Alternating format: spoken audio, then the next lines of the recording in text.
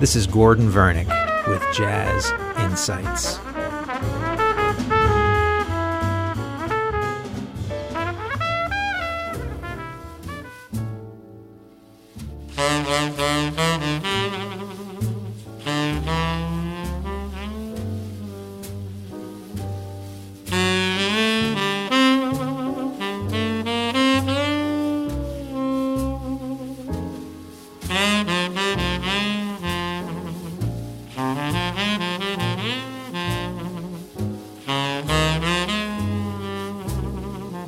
Today I would like to talk about a particular composition. The composition in question is Lover Man. It was written in 1942 and it has been attributed to three different composers: Ram Ramirez, actually Rogelio Ramirez, Jimmy Davis, and Jimmy Sherman.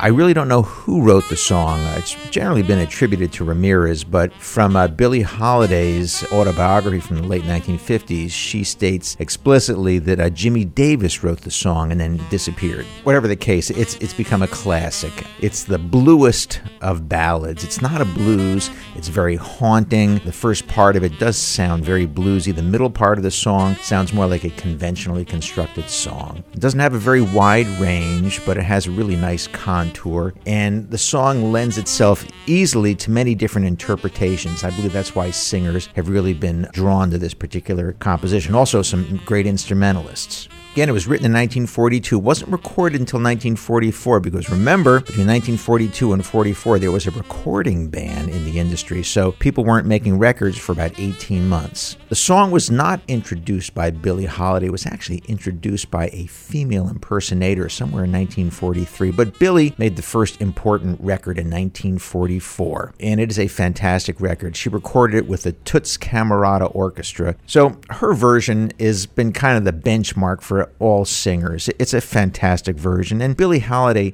one of the most interesting things about her is that she had such an interesting way of delivering her lyrics, and in a very kind of a conversational manner. Let's check out her version from 1944 with the Toots Camerata Orchestra. I don't know why, but I'm feeling so sad. I long to try something I've never had no kissing. Oh, what I've been missing. Lover man, oh, where can you be? The night is cold and I'm so all alone. I'd give my soul just to call you my own. Got a moon above me, but no one to love me. Lover man, oh, where can you be? I've heard it said that the thrill of romance can be like a heavenly dream.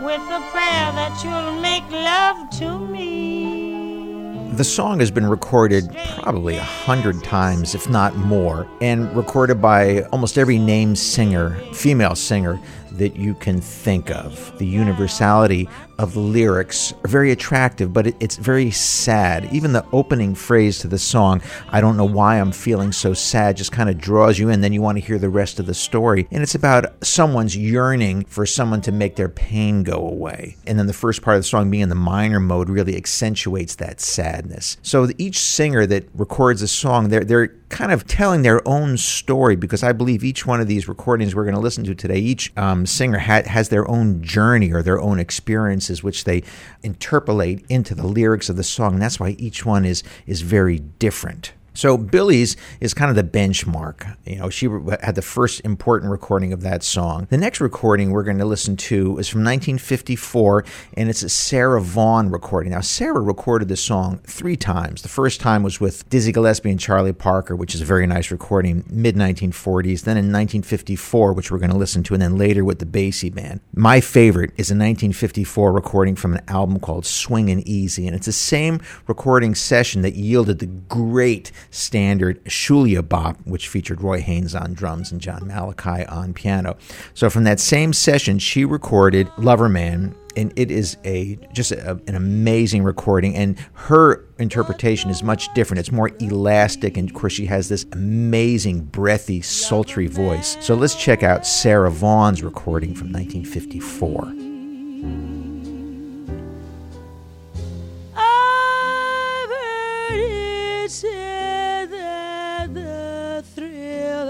Romance can be like a heavenly dream.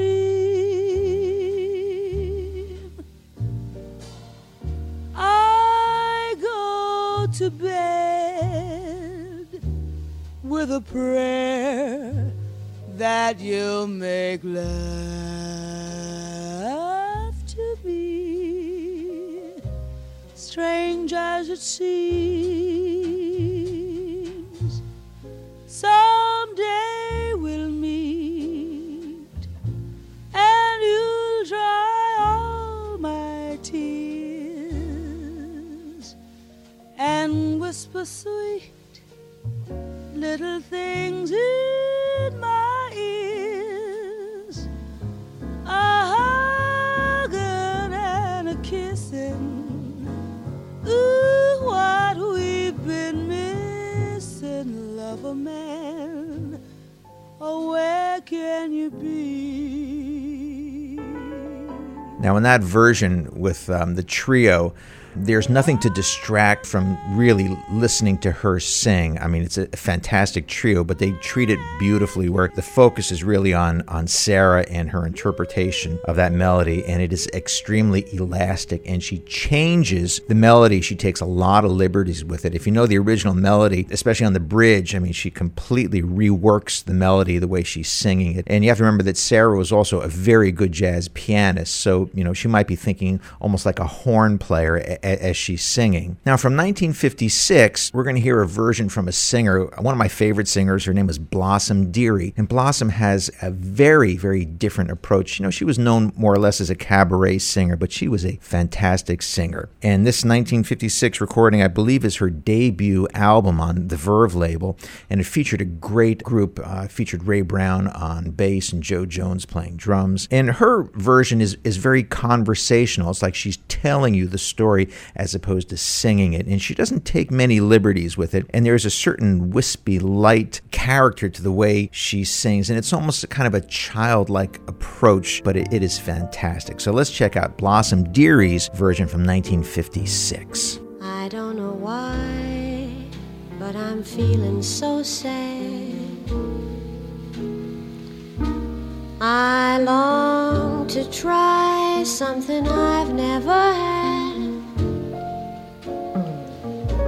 Never had no loving, never had no kissing. Lover man, where can you be?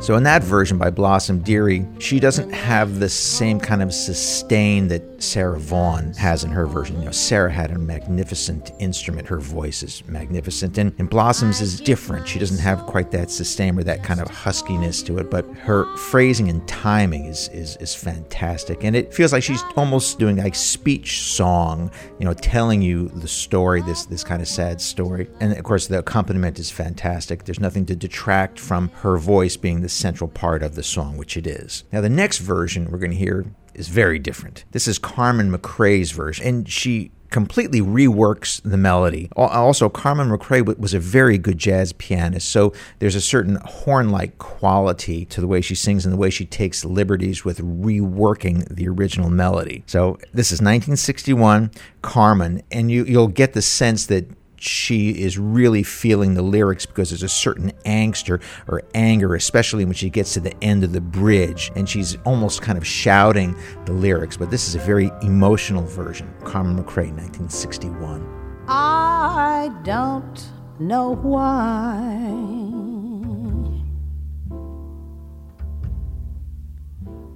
but I'm feeling so sad.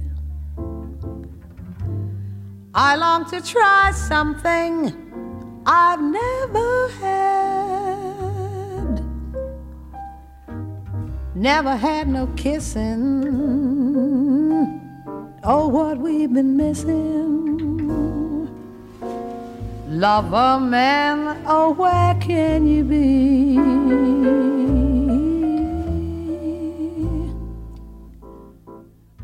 In Carmen's version, I believe she has the widest emotional range, running from unrequited love to sweetness to being hurt to anger, which we're going to get to in the next section of the song. So she sings one chorus, and then she comes back in with what's called the bridge, or the middle section of the song. So we're going to listen to the second B section, or middle part of this song, and listen to the way she changes her mood, or the emotional content really changes here. Now I've heard it said that the thrill of romance can be like a heavenly dream.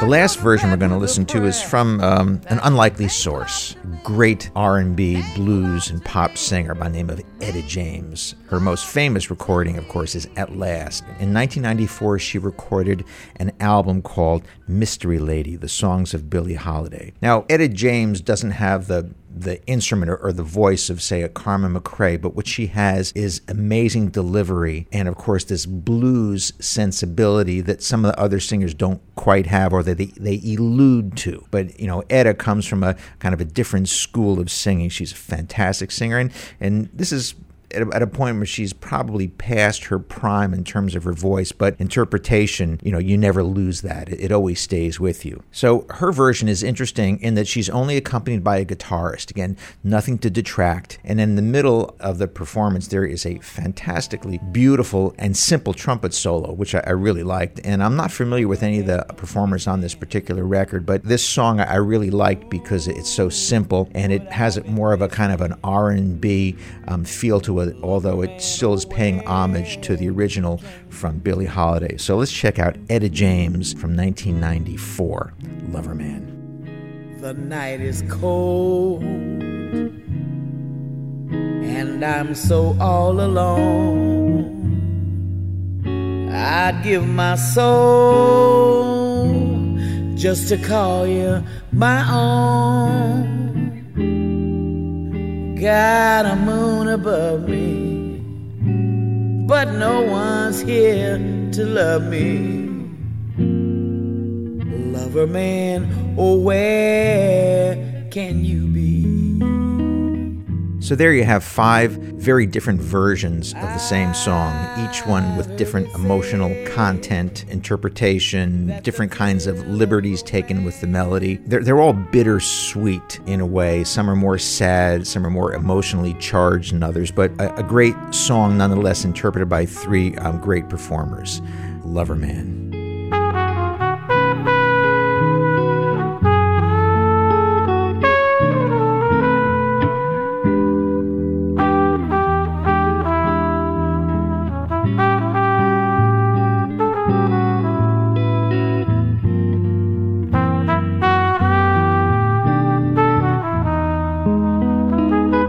This has been Jazz Insights with Dr. Gordon Vernick. You can visit me on the web at gordonvernick.com and facebook.com/Jazz Insights. Jazz Insights is a production of WMLB AM 1690, the voice of the arts in Atlanta.